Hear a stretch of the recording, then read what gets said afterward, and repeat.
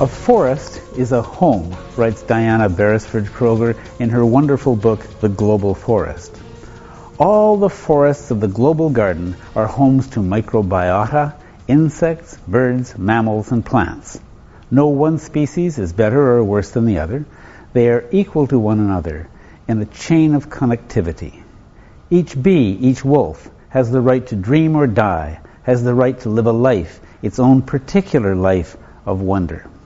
And it has a right to that home until the end of time. Diana Beresford-Kroeger is a unique blend of rigorous scientist, reverential philosopher, and Irish bard. She understands profoundly the intertwined life of a forest, from the root fungi that swap carbon among the trees to the sophisticated sexual dance of birds and insects and flowers. Her writing bursts with information, but also with pain and joy and reverence. In the 1950s, forests covered 30% of the Earth's surface.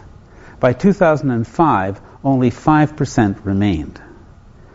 When a forest is felled, the hormones from the trees enter the water and thus enter the animals who drink the water, including us.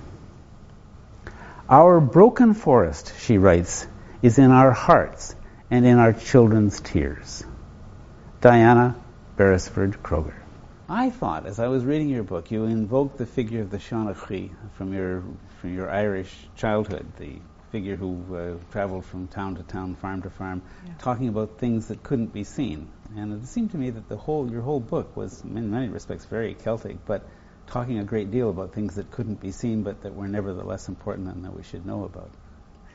Yes, I used the trick of the Shanachie because in old Ireland, in the old Celtic culture that you also are part of, it was very important in the oral history of your country, Scotland and mine, to transfer important knowledge from person to person and then from generation to generation. That important knowledge was really a kind of a key knowledge for survival, for the survival of the Scottish and the survival of the Irish. And all of the things that they needed to have and to know and to remember was tied up in the story of the Shanachie. And the Shanachie, in your terms and in my terms, was an inherited storyteller coming from the ancient Brehon system, where the lines of the story are inherited from father to son, to son, to son, down many, many generations. And they were used as a mobile advertising, almost a form of internet, throughout the Celtic system for the movement of knowledge from one system to another and the education of people from one generation to another. And I really thought that this book, The Global Forest, was something that is like a prayer book of the forest. And I wanted to take very complex science and reduce it down to everyday language, to washing up the dishes, to wiping the table, to the knowledge that is very necessary for all of us to have in our pockets and in our head. And I used the trick of the Shanachie, and the Shanachie puts in something like Ishel Raftri and File Landochis is gra, les Sulagan Salis les Hunas gan gra. And we have in our language, we have Shakespeare, which is Raftri and File. And he is gancunis gancra, without quietude and without really the anger in his breast, ladochaslan, and without light in his eyes. And so you would throw that line of poetry into the people, and they would all know this poetry. They would all recognize it, and some of them it would stir in them a feeling of interest, and the interest generated the mind towards what the Shanachie had to say. So I wrote it in that form, that the Shanachie threw the poetry into the people, and that is my Shanfakil. Those are the words which are the old words of wisdom that starts each of the 40 essays. And that technique has worked for thousands of years, and I thought that technique would work in this book. I think it does. I think it works very beautifully. And and I was struck by the fact that at a couple of points you talk about the relationship between art and science, and as ways of perception, as one sometimes leading to the other, and so forth. And it also occurred to me that the Shamakhi would be talking about things like the unseen world, the world of the fairies, or the world we can't any longer remember, the world of Finn McCool. And you were talking about the conversations between plants and the whole interaction between the beings that make up the forest, which we also can't see and generally don't even understand is there. Yes. We now belong to the Church of the Holy Dollar. The Church of the Holy Dollar is the church of consumerism. And that really swallows people's lives. Their souls are sipped up in this form of consumerism. But we are greater than the product of our whole. We also have our spirit, and we also have our soul, and we have our mind. And the Church of the Holy Dollar does not cater to the spirit and to the mind and to really the arenas of compassion that humankind is greatly endowed with. So going back to the idea of the Shamakhi with the spirit, the spiritual world, and all of nature has a form of spirit, which is something that was understood in the olden times, but today scientifically we understand it, and the word is called DNA. The living world has got the double coil of DNA in the genome of each cellular tissue that you have, and each cell of each leaf of each forest, of all of the mammals of the world, all of the living creatures of the world. And really, we do not know something. We do not know how DNA is played. You can think of DNA as being played like a piano, like Mozart. But the music of Mozart comes from between the notes. It's not the splash, splash, splash, splash, splash. The music comes between the notes. And all of the living things of this planet that we're living on has that invisible form of a lack of notation. It's almost like black and white photography and the negative of black and white photography. And we don't see it because we see the consumer world. We don't take the time to sit back and meditate in what is around us and take the solitude of meditation and think about that spiritual world that is there, which is such an important world, because we are not just the consumer item. We are not just flesh and blood. We are greater than that. And in the old world and in the Aboriginal world and in all of the Aboriginal worlds all across the whole of this planet, they understand that. But we've wiped it out, because what we have right now is we have 4.5 billion people. Half of the population of the world are urbanized, and all they look at is a wall of concrete. All they look at are the streets of the city, the concrete, the flashing lights, and they no longer see the trees. The other half of the world have some knowledge of the trees, and that is getting increasingly lost. So there is a polarity in society where you have on one hand this consumerism, and on the other hand you have this dreadful call for nature, where we are going on the tip of the balance of harmony. And we are about to destroy so many things that hold us in a web of life. And through that, really, the thread, the stitching of DNA, we must take that 4.5 billion people out of the cities and stitch the DNA into the trees again and make them fall in love with nature, because then we will rescue our own souls and our own lives. Yeah, well, in many cases, yes, our own lives. I was very struck by the fact that I had never thought of chemistry as a mode of communication, but the book is saturated in that sense of the uses of chemistry to convey information, to receive information, to prompt things to happen. Could you talk a little bit about that sort of web of communication that you've described so well? The natural world uses the mode of chemistry. It's an invisible world of chemistry, chemistry between trees, but indeed there's chemistry between you and I. I hate to tell you, you produce pheromones, I produce pheromones, and right now we are attracted to one another as people. You have your Celtic lineage, I have my Celtic lineage, and we actually understand one another. Our DNA in some way is shaped similarly. We do understand one another. Same thing for the forests. The same things works for the mammals of the world. But you and I produce pheromones.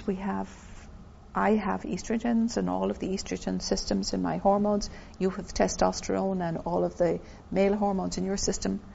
But the trees have the same thing. The DNA for a tree is very, very like our DNA, but the manufacture of their chemistry goes into auxins, goes into abscisic acid, and all of these hormones in trees produce growth, produce that huge bulking that takes place for the reception of sun.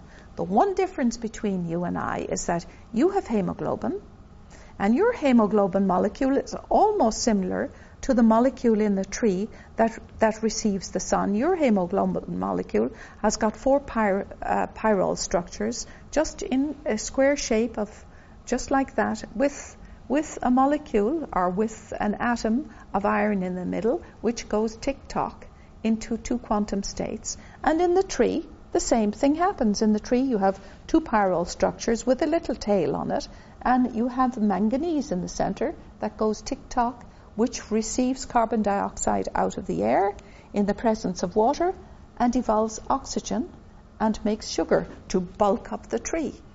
So the chemistry is almost identical. You have serotonin on your synapses, so does the tree. So what has happened in life is that my great mentor, E.O. Wilson from Harvard, says that we have become unilocular. In science, we have taken the minutiae and become unilocular. What I like to do is to see the big picture. I like to understand the chemistry, the physiology, the biochemistry of you, which I've studied indeed, and the chemistry and physiology and biochemistry of a tree. So when I go into a forest, if I were to take you into a forest, I see lots of things of the chemistry, of the fragrances, of the carrying substances, which are absolutely fantastic. And we have been missing them all along. And that is phenomenal. It occurred to me that if you could see what's going on in a forest, it would be a phenomenal sight, wouldn't it? If you could see the transmissions and the emanations and so on. Yes, but the birds do, and the animals do, and the insects do. And it's like X-rays. For us, we have radiation from the sun. We have one area of the electromagnetic spectrum coming down, and you and I see white light. But there is all kinds of other light. There's ultraviolet light, infrared light, and in fact there's a new form of light, which is in lower down in the electromagnetic spectrum, which is light to the power of 15. And that one are they are T-rays. We actually didn't even know that the T-rays existed. The T-rays may very well have fundamental, important effects on all of life. We have never even known of their existence. The physicists right now are busily working on it, but I would suspect that in the next 5 years we are going to find some very, very interesting things popping out of this arena of something we never even knew existed. You know, it's the application of science to what you know, and it is empowering yourself to think. Like Einstein did. Einstein did all his thought experiments, which came up with some of his wife's research, I admit it, into E equals mc squared, into the enormous energy reaction of electron. But in everyday life, we have the leaves of the trees receiving carbon dioxide out of the atmosphere in the presence of that sunlight and evolving oxygen. But that sunlight has fooled us because we thought it came in a straight line. No, it doesn't. It comes in a straight line, and it also comes in a sine wave. And if it lands on the leaf of the tree, and this is what fooled Einstein for a long time, he thought this straight light, we know what that is doing. The sine wave light, we really don't know what that is doing. Well, a tree could have told him. In the leaf of the tree, In any leaf, any green, that sine wave material comes right onto the surface of the chlorophyll molecule and excites the metal in the chlorophyll molecule to tick-tock, to the reaction which we call a thermodynamic reaction.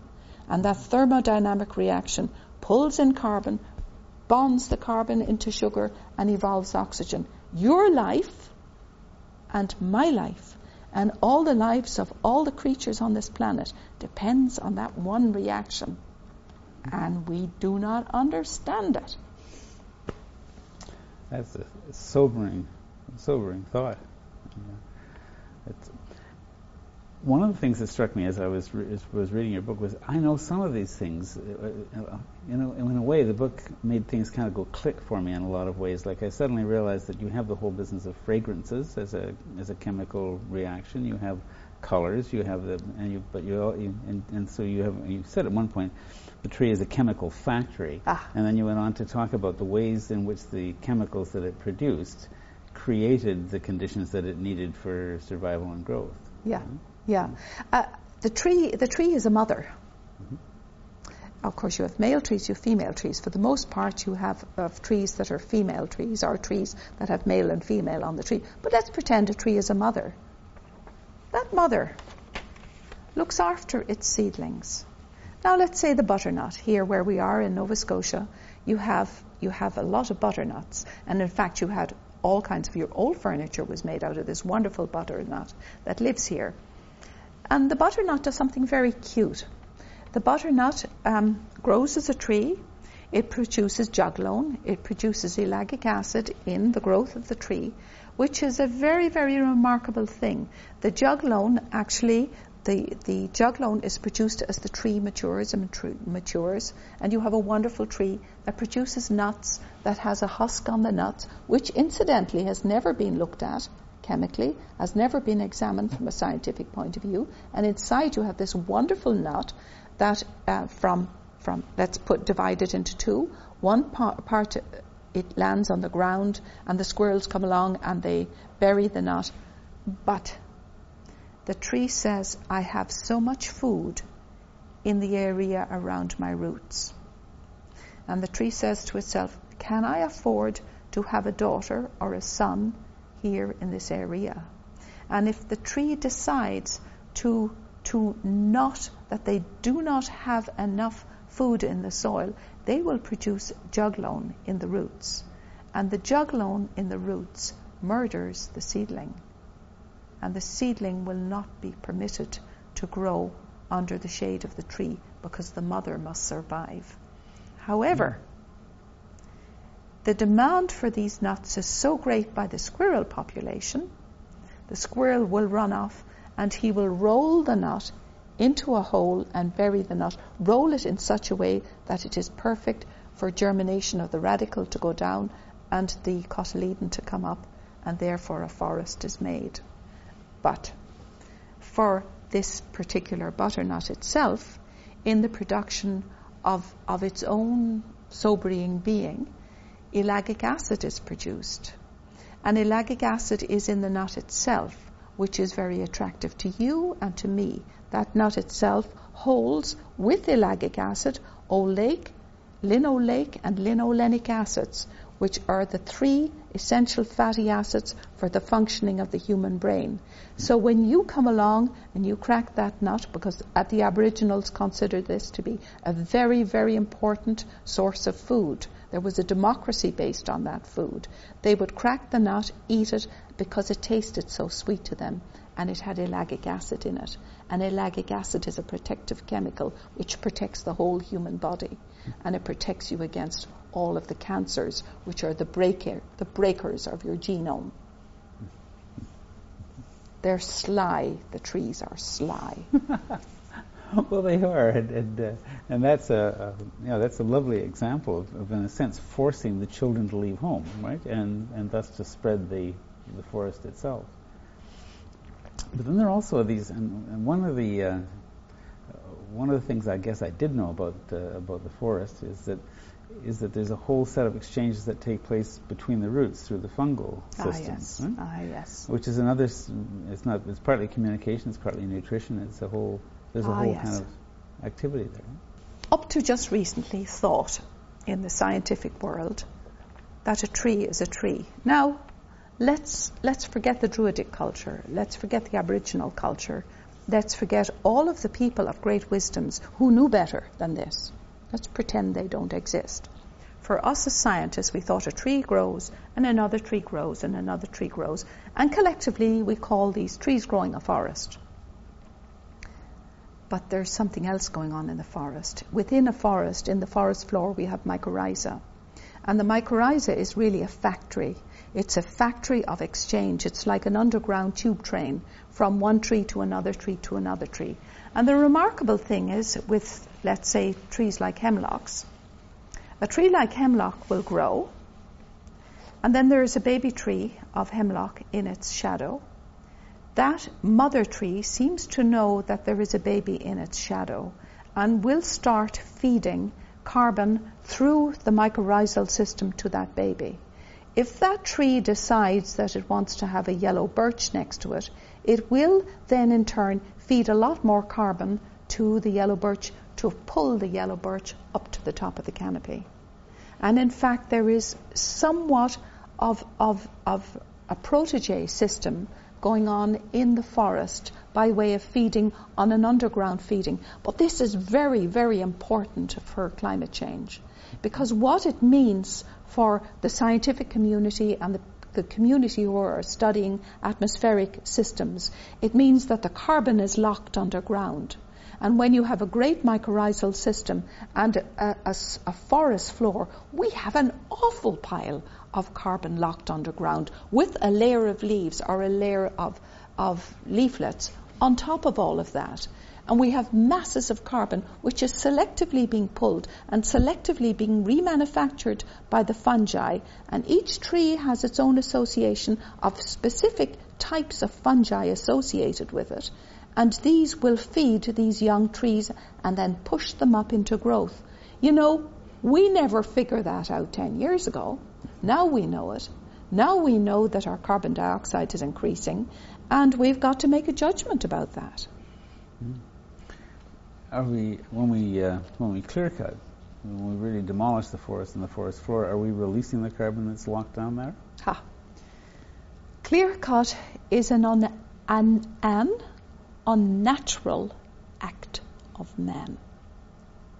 The act of the planet, we will call it clear cutting for the time being, is called a burning, where you have a strike of a flame out of a thunderstorm, where a strike has happened and you get a burn, a natural burn over.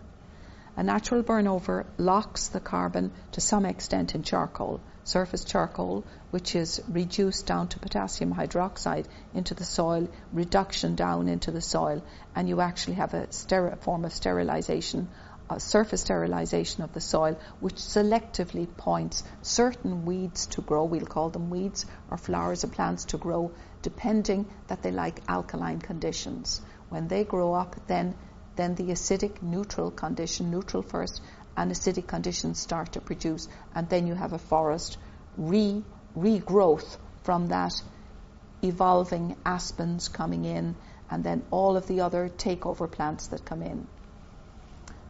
When you clear cut a forest, you don't give them a chance. When you clear cut a forest, you actually eliminate. Each tree has got in its possession about 40 insects that are part of the diversity parcel of that tree. Then you have the bird population and the mammal population. There is an overall destruction. It's like a nuclear bomb going off on the face of the earth. And there is no means by way that the mycorrhizal can continue the apical feeding of the rootlets under the soil. Yeah, there is no carbon change. There is no carbon exchange going on. It is like something that is, you're cut off at your knees and you expect your knees down from your feet to walk and to grow and to be like a man. It is an unnatural act. And in fact, some scientific thought should be given to it. We have the faceless names and nameless faces of the corporations wanting these trees, because to the corporate world, these trees are the church of the holy dollar. They're going to make those big boys rich, but they're going to make you and I so much poorer. Well, this seems to be a debate that's going on in many, many parts of the country. It's certainly going on here in Nova Scotia. Between the idea that you would simply cut on a rotation and you plant a monocultural, you can't call it a forest, but a plantation of the same types of trees that are good for pulpwood, and every few years you cut them all down again and you clear cut them so nothing else grows. And there's a growing sense around this province, among ordinary people, that this is a vast mistake. But there's great opposition to changing it. Well, can I kind of contradict you a little bit on this one? This is happening in Canada. This is happening, I saw it myself out on the West Coast last week. It is happening here. To my great disgust, it's happening here in Nova Scotia. And I have seen it in Nova Scotia myself. I just walked through a primary forest that's under threat, a forest that no sane scientist would give any form of agreement to this forest near Dalhousie Mountain to be cut. It's absolutely ridiculous. But it's happening here. It's happening in New Zealand. It's happening in Tasmania. It's happening in Victoria. It's happening in Europe. It is now starting to happen in Russia, in the taiga area of Russia. It is not just happening here. It's down in Borneo. Borneo has been stripped. Malaysia is being kind of careful. But there are all of the main continents of the world are getting stripped. Also, India is being a bit more careful. Pakistan, the floods of Pakistan have occurred because they have already been stripped. And in places like Bhutan, Bhutans are looking after their forests. But it is happening all over the world. But let me just kind of talk about one thing. This is a faceless name and nameless face. This is globalization at its worst. This is people in the corporate world. It has a pathology about money. And it is the bottom line is the dollar. But they multiply and increase and clone and make very, very large companies that have enormous power. Power over you, power over me, but power over our governments. And they're the grey men behind our governments. They're the grey men behind all the government rules all over the world. It is like I scratch your back and you scratch mine. But the scratching of the corporate world is a scratching of money, and it's a huge scratch. And they say to you, the last lot of money that is left in the world is the natural world. We will take all your trees. And they will clear cut all our trees, or lie about it in some cases, tell the public they want to do this, but in fact they're not. They have a hidden agenda underneath here. And what is happening? This is happening all over the world. This is one reason why climate change is so urgent, and it is happening. And they are in some instances responsible for climate change. This mass cutting of the forest. In the global community, we have, for one person on the globe as of today, we have approximately 1 acre of forest to oxygenate that one person. You take your oxygen from the forest, from the great oceans of the sea. We have 1 acre per one person. We should have 2 to 3 to 4 to 5 acres per one person to oxygenate, because we live in a bell jar. The whole planet is a bell jar. We need that oxygen. I would invite you to stop breathing for the next 20 minutes and see how far you will get in the living process. It doesn't work. They take out our forests. They remove the oxygen for a great number of the people of the planet. And this is the dilemma. The dilemma is really not the carbon dioxide. The carbon dioxide, yes, is a dilemma. It is a fingerprint of the forests going down, because the forests have this huge thirst for carbon dioxide. They need it to build their great structures. But if there isn't a forest, there is nothing that will feed the carbon dioxide out of the air. 600 million years ago on the planet, you and I would not live, because the whole atmosphere was carbon dioxide. It was loaded with carbon dioxide. Every farmer on this planet can tell you carbon dioxide in his granary will kill him, will kill his mammals, will kill his animals coming in. It would kill you. But at that time we weren't even extant. The great forests of the world were starting to move into place.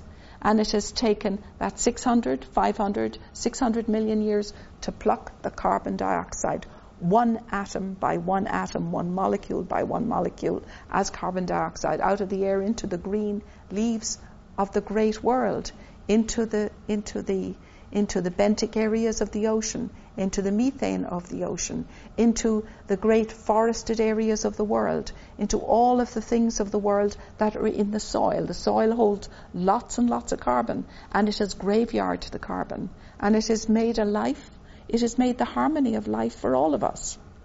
It is now we're looking at Easter Island. We're looking at cutting down the trees, eliminating the forests. We are producing Easter Island. On Prince Edward Island, there is one forma of the Ulmus americana left. One tree left of this forma of this tree called the fountainhead left on the island. So we're going towards Easter Island. And what is really happening is that you and I are like bees. I don't know if you've kept bees, but a beehive will go as a buzzy bee, going off foraging for themselves, but the hive acts as a warm-bodied creature. You get all the honeybees back into the hive. They're warm-bodied creatures. And we have this funny phenomenon. I'm going back to the chemistry of pheromones. I'm going back to the chemical communication between you and I and all the other creatures out there. They function in that way. You and I function as a herd also. Remember, we're mammals. And the herd is starting to understand we are in danger. We're getting in danger. And that the greed index out there is putting all of us and our babies in the future into danger. And that's what's happening across the world.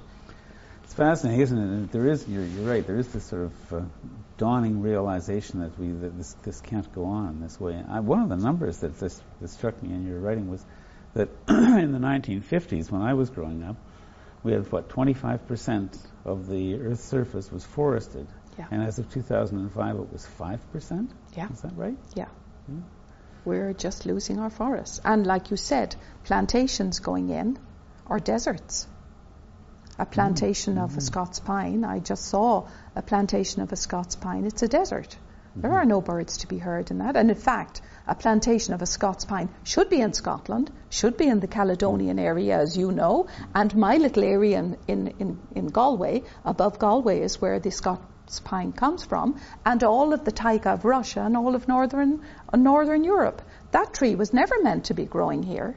So this is a plantation of something that has happened where the birds will come in on our vast migrations into Nova Scotia. They will come in and the warblers come in. The warblers need the essential amino acids out of these trees. And they're not there. The food isn't there. The beneficial insects come in great numbers. And the beneficial insects need lysine, one essential amino acid for reproduction in the insect world. The trees, our natural forest here, supplies lysine. But all the bees, the honeybees and our pollinating bees come in looking for it, and it's not here because the forest isn't here. And the flowers of the forest floor aren't here. And so we wonder, why are these bees dying? Because we have pesticide-ridden fields and we have no flowers for them to feed on. It's like sending you out into the Gobi Desert, and if I gave you a message into the Gobi Desert and I said to you, I would like you to bring me back 1 large gallon of water out of the Gobi Desert, I don't really think you'd succeed. Or even 5 pounds of meat. Or even 5 pounds of meat. Let me take you back to another thing that you've described, which is the savanna, which I guess was the original configuration of the North American landscape in pre-European times. Yeah. Can you describe that for me? Oh, that was the genius of the people living here. The Aboriginal world, they had so many extraordinary shaman and so many extraordinary people of wisdom. The great savanna was described by the pilgrims as they came in, and they used all the Old English to describe it, and they sent the letters home.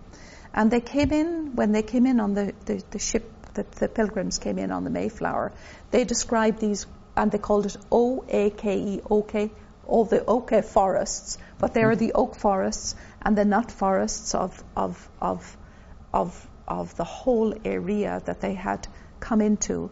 And what the Aboriginal people had designed the Grand Savannah. And the oak forests and all of the nut forests, I'm talking about hickories, shagbark hickories, king nut hickories, black walnuts, were all in this forest, and the canopies had stretched across one another, so a squirrel could run across one lot of canopy into another. But it was a very smart thing to do, because we have a 20% higher solar exposure because of the length and height of the continent than any other area on Earth. So we get a lot of sun in America, in North America. And these trees require themselves to have a lot of sun. And they stretched in these marvelous huge savannas across the continent. And in stretching and doing so, they drank the sun, because the full green canopy was exposed to the sun. And in doing that, they produced the largest amount of nuts and the largest amount of acorns ever possible on a growing tree. But the Aboriginal people did something awfully smart. What they did is they did a fast flash firing in April and another one in November, when the ground was very damp and the ground was very wet. And the flash firing burnt off all of the so-called weeds, and it produced a potassium hydroxide ash. Ash in water produces potassium hydroxide, and that is the phosphate and the potash element which was reopened and regenerated for these trees. Nut trees require potash, but the potash around a nut tree also reduces predation and disease within the nut itself, within the nut tree itself. So what they did is they had their own fungicidal system going, they had their own system of management of the soil going, and they had a system where the trees really became magnificent in their growth. But that did something else. What that did is it increased 100-fold all of the nuts, all of the acorns, all of the sweet Quercus alba, the white acorns, the bur oaks, all of those all across the continent. But it fed the mice and the rats and the mammals and the bigger mammals up into the wolves, and then the wolves into the bears, and from the bears then into the deer. It increased the deer population by 100% for hunting. So smart. Yeah. And if you'd been walking through that forest, it would have been fairly open at the ground, is that right? Yes. So it'd have been almost park-like in a sense. Yes, and that's where Repton, in early English times, that's where Repton got his ideas for Capability Brown too, and Repton for all of the great landlords who owned the woods, or thought they owned the woods. Indeed, they did cut them down of England, of North America, I mean. They were living in England. And then they decided they would put in their Reptonial parks and their Capability Brown parks, where all the trees were like this. But there was one thing that North America had that England didn't have. We have in all of our trees two compounds called quercetin and quercitrin. And these are compounds that are sunscreen compounds within the cambial tissue of the tree, like it's in all of the skin, the surface skin of the tree. And it is capable of withstanding excessive ultraviolet radiation. That doesn't happen over in England. And the result of that is? The result of that is more nuts. Okay. More harvest, greater harvest, greater success. Now, how did you get such a profound understanding of Aboriginal practices and Aboriginal life and Aboriginal thought? Because it really does, it's woven right through your work. Yes, it is, yes. Well, I will have to admit something to you. By the time I was 11 years old, I was made an orphan. My family were decimated in a car crash. And on my mother's side, I am an aristocrat from the old Irish world. And on my father's side, I'm an English aristocrat from the Beresfords. And that is an old English family from the 12th century. And So what happened to me is that the judge, I was an orphan, the judge was afraid to put, I only discovered this about 3 years ago, was afraid to put a little girlie into a laundry orphanage which was run by nuns, and I would be a Beresford, an aristocratic, the granddaughter of Lord William Beresford. I would be washing the underwear and the shirts and the sheets of the city of Cork. And that poor man was afraid to put me there because there might be later repercussions. So he called me into his chambers, this is very unusual, and apparently it's even unusual to this day. He called me into his chambers and he said, do you want to go to your aunt who is in England? And my aunt was very, very wealthy, very, very, very wealthy. Or my uncle, who was a bachelor and was very as poor as a church mouse. So who do you want to go to? And I said I would rather stay with my uncle, live with my uncle, because if I went with my aunt, I would be a servant in the house. And he said, okay, I've made my decision. You've made the decision for me. And my uncle adopted me, well, it is into a wardship. And for 3 years, I had from 11, the next 3 years, I was in, the court case was being sorted out for that period of time. So I was in a wardship of that time. And my mother's family were Gaelic speakers. My mother's family went into action on all the 80-year-olds and the 90-year-olds in the south of Ireland, near a place called Caelkill. They took me under their wardship. And it was the wardship of the Brehon system. And Ireland in the olden times had a jurisprudence called the Brehon laws. And they predate the Magna Carta and the Napoleonic Code. And I was taught all the Druidic culture, all the cures, all the identification of meditation, the alignments of meditation. I was taught all of the importance of trees, of nature. I was brought into nature. I was taught all of the things that they told me I needed as a woman for my protection. They said into the new world. And they told me I would be their last child, their last ward, and that I would be the last voice of the ancient people of Ireland, the ancient Celtic world of Ireland. And they told me there would be no more after me. I would receive this knowledge and I had to carry forth that knowledge. And you know, when you're a child, you don't think that's very important. You don't think it's very important. I did think it was important, but the depth of its importance I didn't understand. These people spoke the Gaelic language and they had Greek and Latin in their houses. They were very poor.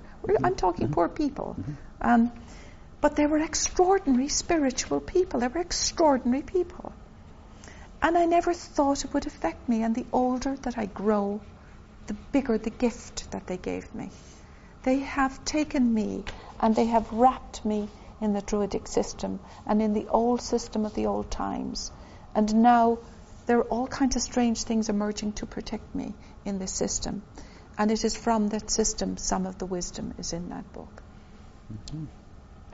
You must find this, the world of science must have been very alien for you. Oh, I love science.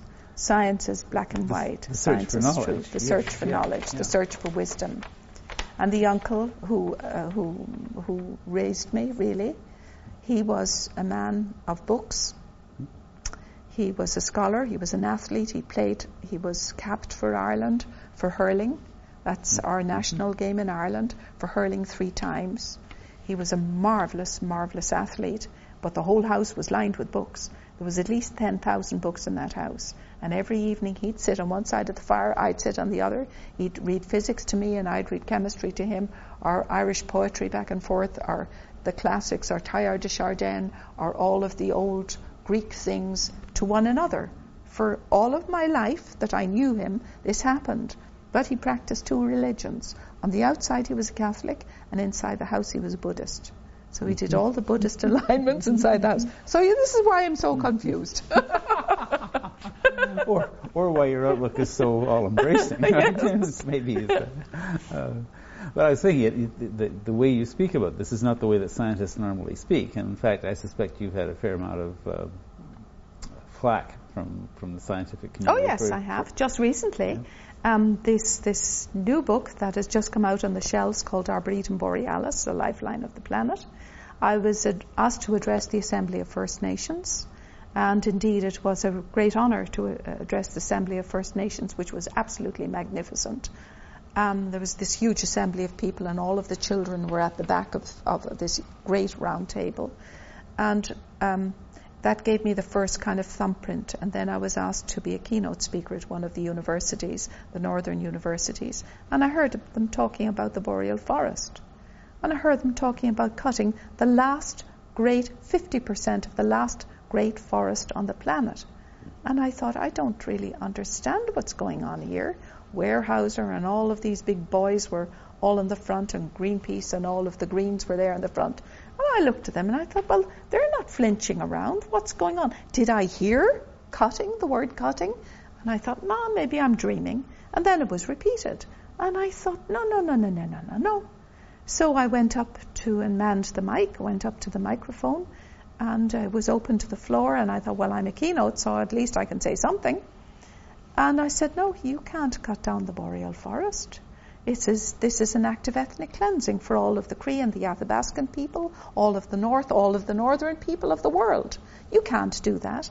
And as I was speaking, a member of one of the northern nations came up. It was a woman. She came up and stood behind me and took the microphone from my hand. And she said to the audience, this woman speaks with one voice with us. And you could hear a pin drop. And I went home and I was really beside myself. I thought, what can I do to educate the public, to tell them the importance of the boreal forest? Because most of us will never go there. How can I tell them it's so important without even talking about it? How can I do this? And I got the idea of writing a sister book, that's Arboretum Borealis, which is a sister book to Arboretum America, and writing it in a way that we understand that if that forest comes down, the great whales will die of the oceans. All of the mammals of the sea will go. And I wrote that book, but it was at Berkeley. Berkeley was desperate for this book. They didn't want me using the word sacred. They told me, we're talking about science here, sacred and science do not go together. We do not like the image of sacred with science together. So I sat on it for 2 months and I thought, no. I phoned them up. I thought, you're not going to compromise my principles. Sacred and science, in fact, do go together. They have always gone together. I have understood them as a unity from being tutored as a child of 12 about the Druidic system and the Brehon system and the Brehon laws. And you're not going to take that away from me. So I thought, even if I have to burn this book in my wood stove, which I was prepared to do, take a good box of matches and burn it. No, you are not going to tell me what and what is not sacred. So that was 11 o'clock. I said to them, I phoned them, I said, I want the book back. And they said, we have had patent lawyers looking at this book, and there are lots of very, very important ideas in this book. And I said, I guess you've lost them, haven't you? Because there is sacred in science. And by 2 o'clock that day, I had another publisher. Good for you. Good for you. So you stick to your guns. Yes, I have had flack, yes, and that is an example of one piece of flack. Yeah. And they had a reception for me in Berkeley, and it turns out that, should I say this, the creationists' money are behind some of these things in the law courts. And they wanted to drag me in. They wanted me to give a mathematical reasoning for God based on fractal mathematics. And I thought, no, your university is full of really smart people. You've got mathematicians, you've got physicists. Drag them out. Let them put their tenure on the counter and see whether they'll stand up with their real ideas. Because I've just done it with my book. Let's see if you boys will stand up for what you believe. So there's my flack. So we're waiting. So, and you're right in that you have to believe in something and you have to stand with what you believe. And science doesn't answer everything. We really need the answers to black matter, to dark matter, which isn't there. Most of the universe is composed of dark matter. Even Stephen Hawking comes up with all kinds of innovative thinking, and it is innovative thinking on the origins of life. But he doesn't really know. He's doing a best guess. And we're all doing a best guess. It is the accuracy of science is yes or no. The accuracy of science is like art. It has its own beauty in a sense, and truth has beauty. And sometimes you run with a hunch and you're right, and sometimes you run with a hunch and you're wrong. But the wrong, the no's, are sometimes just as important as the rights.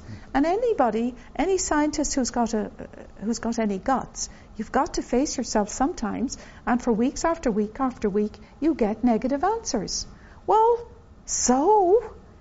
But we can't be pushed by the government, and we should have tenure, and we should have our kids looking at research, and we should have a bit more money coming into the research systems, because we've got too many important questions to be laid out on the carpet for all of us, to all of the scientific community and the community in general, to answer these questions, because we've got one big one in front of us, and it's called climate change.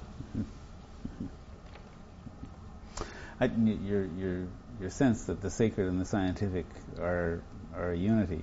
That's always been there in some of the greatest scientists. I mean, I think Einstein said that his life's work was to understand the secrets of the old man. That's right. And yet somehow that's right. been just erased from the scientific enterprise for most of what you see. That's right. And Einstein was an extraordinary humanist. As he grew older, his love for the universe expanded at a tremendous rate. And these were his thought experiments. He was an extraordinary individual. He could put ideas together, flank them together in physics. I mean, his first papers were ignored for a year. I mean, Einstein's papers were not even noticed until he became published. Somebody noticed that his ideas were very important. And as he grew older, his understanding of the divinity of mathematics expanded. And the universe is based on a mathematical formula. It is in you, it is in me, it is in all things living.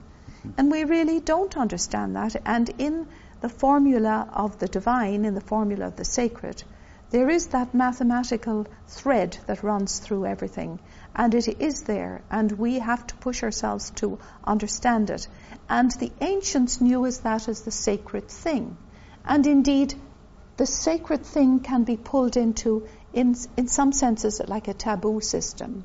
Like, for instance, in the old Catholic Church in Ireland, the name of Mary, the Mother of God, is called Muire.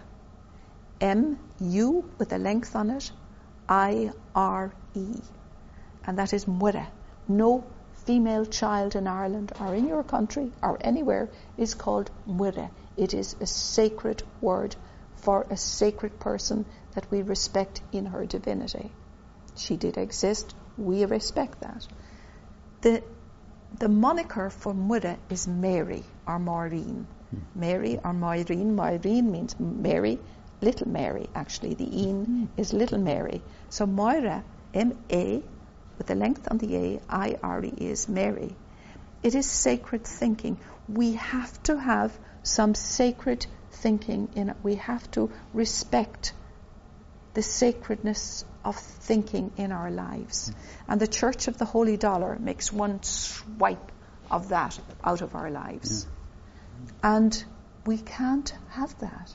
I don't honestly think that as a human race we can survive without this pushing people sometimes to have respect, pushing people sometimes to have compassion, pushing them to pull a bit of money out of their pocket and say, well, yes, this needs AIDS. The children in Africa are dying. AIDS needs research. We have to have this common humanity.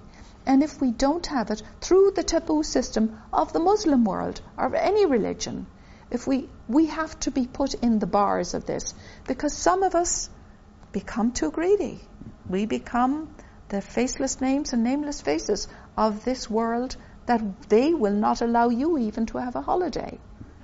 And we are thinking beings. We are thinking, creative, extraordinary beings. And we have a spirit and a soul. And do we always have to live to the end of our days to gather that small bit of wisdom to carry into our grave? I don't think so. Yeah, no, it's something else that comes up in your work and that I think is tremendously encouraging is you have some serious thoughts about what individual people can do in the face of what we recognize to be a whole linked set of environmental issues, catastrophes, whatever. And I'm thinking particularly of things like the bioplan. Tell me about the bioplan. Well, you see, I do believe that if we created it, we can fix it. All of us. It's not just me. Now say that again, because that's something I think that we need to have firmly on the record. I do believe that if we created it, we can fix it. Repeat again. I do believe that if we created it, we can fix it. I alone can't fix it. But all of us created it. All of us allowed it to happen. Then all of us will allow it to be fixed. And we are all party to the fixing. Now, with regard to the bioplan, my concept of the bioplan is that if Mary owns a house and she has a husband and she has her 2 children, she can around her house plant a tree. She can, a native tree to her area, she can around her house plant a garden, a native garden to her area. And in doing that, all of the Marys of the world will join hands. And the bird populations in the city, in urban areas, will have a tree to land on, a tree to perch on, and a tree to feed off. So that's one thing in which we can hold hands. Birds also need other things. Bird needs to have sunshine, vitamin D on their skin. They need to actually have a limb to perch on, because the vitamin D on their skin is a deoxy form of vitamin D on their skin.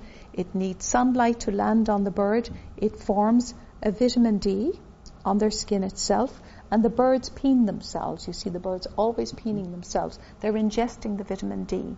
The vitamin D goes into their system. It is absolutely necessary for successful egg laying. Without the vitamin D, you will not have viable eggs. So Mary has done something by having her tree. And as a matter of fact, let me sidestep for 1 second. You and I need vitamin D. And you and I need to expose our skin to the sun too for 15 minutes or so every day to have our vitamin D. Because without our vitamin D, we too will not have our health. Most people shower 3 and 4 or 5 times a day, washing off the vitamin D off their skin, thinking they're going to be healthy. So there is another little kind of sidetrack. We're back to the bioplan. In the bioplan itself, the farming community is on its knees. The farming community desperately needs help. Within the farmers are of all peoples of the earth. They are the ones most capable and most able to grow things. So are the foresters, but I'm speaking about the farmers right now. There is a lot of vacant land in Canada, I know, and in the rest of the world. So if the farmer were to put in an area of, let's say, 5 acres of trees on their farm, then they are adding to the decarbon dioxideation of the planet. So that is one way of carbon sequestration. But the farmer can do something else. He can maybe in his farm put up let's talk about one black walnut, and I will talk for Canada for the Thomas type of black walnut. So it's Juglans nigra Thomas. That black walnut, if it's looked after properly, will grow in his lifetime to produce enough money for his children's education. It will be sold at auction for about $60,000, that's 6 and a 0, because there isn't enough black walnut in the world for veneer. It forms a black wood. Everybody, all the designers are looking for this. There is an enormous demand for black walnuts, for the nuts themselves, for the shells themselves actually, for a form of sandblasting, for the wood itself. So one tree, maybe he puts in 20. One tree, if it's looked after, will beat any mutual funds he has in the bank. So we start with that. Then, let's say he decides he lives in a more calcareous area and he wants to put in maybe 5 acres of some oak, mixed oak with other things. The white oak here, with climate change increasing, there are more wines. Everybody's growing wine. We're all drinking a bit more. Maybe you're not, maybe I'm not. Maybe we're being perfect in drinking tea. But the farmer can sell. He can sell some or all, or put aside some of the white oak for casks, for actually handling wine and handling whiskies. We're importing our own oak right now. We're importing the oak for our wine industry. I mean, we're screaming for oak. We're cutting down oak where it shouldn't be cut. So why can't we say to our farmers, well, okay, you farmers, you grow some, we will guarantee your price, and it goes into the general market. Then there's another problem I have in the bioplan. If you and I are going to continue to use paper, we must find an alternative for the trachyide. And this is where Canada is all important, because there's slow growing in Canada. All of this, really from the south of Canada up to the north, it's the wood is very slow growing. But that produces an excellent trachyide in the wood. And that excellent tough trachyide is what makes the best paper in the world. So what I say is you get the farmer to grow 5 acres of hemp. This was part of an experiment a number of years ago. And you design a machine for baling that hemp. But the machine has to have polar compounds going through it to wash off the hemp to some extent so it can be baled. This is very simple from an engineering point of view. Bale the hemp, send it to your mills, send it to your timber mills, and make paper out of it. Mm-hmm. It grows on nothing. It grows without fertilizer. It grows, more importantly, without pesticides. It'll grow extremely tall, and then have a cooperative market for hemp, and get the hemp into the mills and get the mills retting it for paper. Then if you want to have an eternal form of paper, get all of the bark off the basswoods that are being cut, keep that bark aside and boil that bark, which is not difficult to do from an engineering point of view. It becomes super, super strong bark like steel. Put that in with it. Then you have eternal paper. You have a paper that can actually be recycled and recycled and recycled. So that book and these books and that bit of paper and all the paper around us has an eternal form. Maybe it can be used for 20 uses. But let us use our heads. We don't have to cut down the forest to make paper. We have to attend to the farmers. We have to attend to other things if we're going to live in some form of harmony.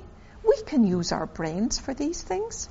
And the bioplan, as you perceive it, has this kind of community dimension where it involves the farmers and indeed the paper mills, but it's also very personal. It's Mary and her tree and her and the local birds, and you also see it as having, with that kind of deliberate thought, a way of developing corridors for wildlife and bird life as they migrate, right? So that my little piece of bioplanned land is contiguous with yours, and so on down across the landscape. Exactly. It's very simple. It's just so simple. You wonder, why didn't I think about it before now? Mm-hmm. And really, it develops community. And if we're going to deal with climate change, one thing we are going to have is community. I mean, we're going to have community again. Where I live around Ottawa, there is no community left. But we have to generate more community, even if there is some catastrophe of some kind. Like I'm talking about maybe the avian flu, coming and returning and remutating, and are the retroviruses redoing their system, because they are capable of gene injections. So it is floating out there in the air. And if we do have something like this happening, or maybe super toxic tides is another one with neurotoxins running on them, we do need to have a community. I do need to know about you as a neighbour. Even though I may fight like blazes with you, I need to know who you are. It is very important. One of the things that has come up in one after another of these interviews is exactly the point you're making, that that we cannot resolve these problems as individuals. We can only resolve them, as communities and as countries and as human beings working together around the world. There is no individual fix for any of this. Yes, and as a matter of fact, we need to do one more thing, I think, and I really don't talk about it a lot in the global forest, is we need to be rich in what we do not want. We need to start thinking that way. We need to start buying. We do not, as a society, have the money to buy garbage. We have to start looking at quality, and looking at quality brings the artisans back into our life, bringing the beauty of all of their fine works, and have something. My grandfather apparently had a pair of shoes that they were made for him on a lath, that lasted 25 years. Well, why can't we have something like this again? Working shoes, decent clothes, handmade clothes. I mean, that is one thing. We can be rich in what we do not want. Another thing we can do is maybe go vegetarian 2 days a week. We have absolutely extraordinary cookbooks out there. We can make delicious food, and we have the multicultural aspect of the whole world now. Indian food, all the foods from all over the world. We can learn from all these cultures and produce absolutely gorgeous dishes with maybe a salad on the side, and there's nothing wrong with that. 2 days a week. So that reduces the use of beef in the world. That's such a simple idea, but it's such a powerful one, that you don't have to become vegetarian universally, that you can do it 2 days a week. 2 days a week. And 2 days a week makes a huge difference. Yes. Yeah. Yes. And it's not painful.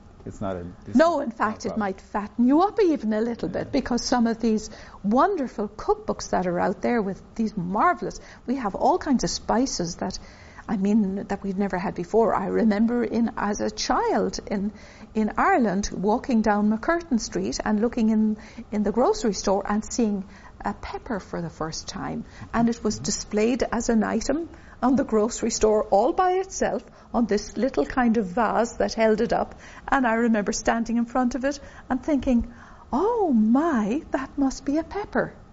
Well, it's a long journey. This year I've harvested all my peppers out of the garden, and we are more rich in all of the things we know how to grow, and all we have to do is do it.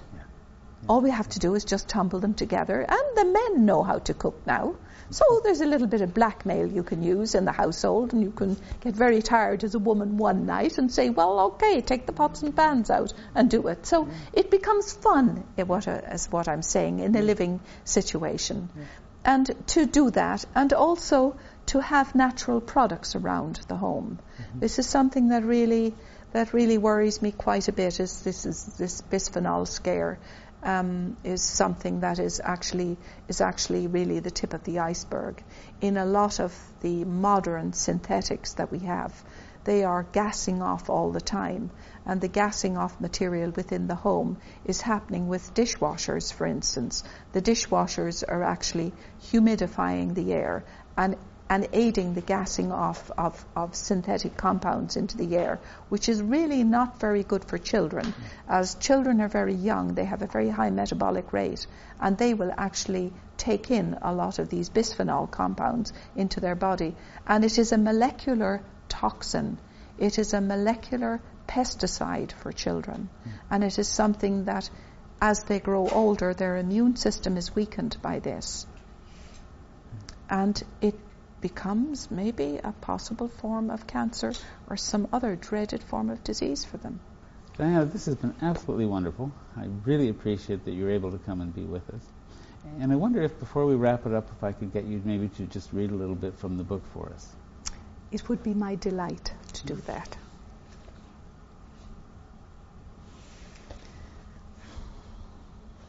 This drifter was the Shanachie, or traditional storyteller. He was the keeper of legends and oral traditions of his Irish brethren.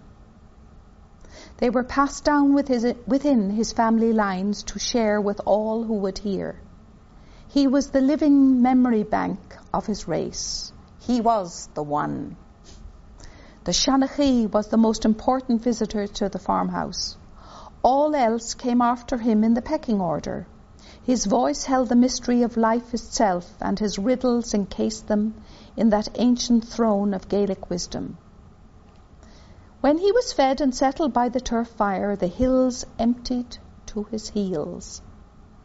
The local farmers came smelling of sweet hay and freshening cows with rod and perch in their brains. The mountain people came through the half door with a windy billow of an Irish poem. They all came. They always stayed because the night, that night, would be so sweet. The Shanachie began like a wet dog, rounding his backside in the 3-time circle of the wolf. He threw his idea as a refrain into the flames for it to float around, to be chewed upon, to be thought about, and finally to be digested. The idea was always short, sometimes in Gaelic, sometimes not. The words were carefully fed out as the backside settled into its stride, forming the short refrain. This piece was passed along from person to person in the wonder of itself, like an echo of the past, into its own domain. And then the story began. So, each one of my stories is presented to you first as a refrain. This is for thought. Ideas are the food of the mind. Thoughts and ideas beget curiosity. Then my story begins. There are 40 of them. Each is in an essay form. Combined, they are called the global forest. Each leaf of every tree makes up the global forest. This forest is the environment that drives and fulfills the dream of each leaf in a vast rhythmic cycle called life, and nothing is outside. We are all of it in a unity that transcends the whole. Maybe, just maybe, this resonates of God. For if that is so, then we are all his children. Every earthworm, every virus, mammal, fish and whale, every fern, every tree, every man, woman and child. One equal to another, again and again and again. Lovely, lovely. Thank you so much. Let me. You were. May I ask you for one more? Yes, you may. Absolutely. That was, and this was one I just thought was just such a beautiful little description, and it's only short. It's just a paragraph, but I thought it was just a stunning piece of writing. You know? This is from The Trees and the Forests of the World Exist in God, the Paranormal. She walked out of the kitchen door, closing it against the lullaby of a little life. She quickly passed the perennial border to her left, glancing at it while she pulled on each glove. The flowers were opening their petals in a yawn of fragrance, getting ready for the business of bees. A stray moth moved like a mote of pleasure. The spider webs gleamed in tiny gems of crystalline water in catchment caves near the rich earth. The line of espaliered apples pointed the way to the trees of the forest. The remarkable Diana Beresford-Kroeger. After listening to her and reading her, I suspect that every one of us will have a fresh, rich view of the extraordinary complexity of the many lives of a living forest. If you found this interview stimulating, I suspect you'll also enjoy our interview with Bridget Stutchbury on the songbirds which are such a glorious feature of forest life, and also our interview with Satish Kumar, the Anglo-Indian editor, philosopher, and advocate of what he calls reverential ecology. For the Green Interview, I'm Silver Donald Cameron. See you next time.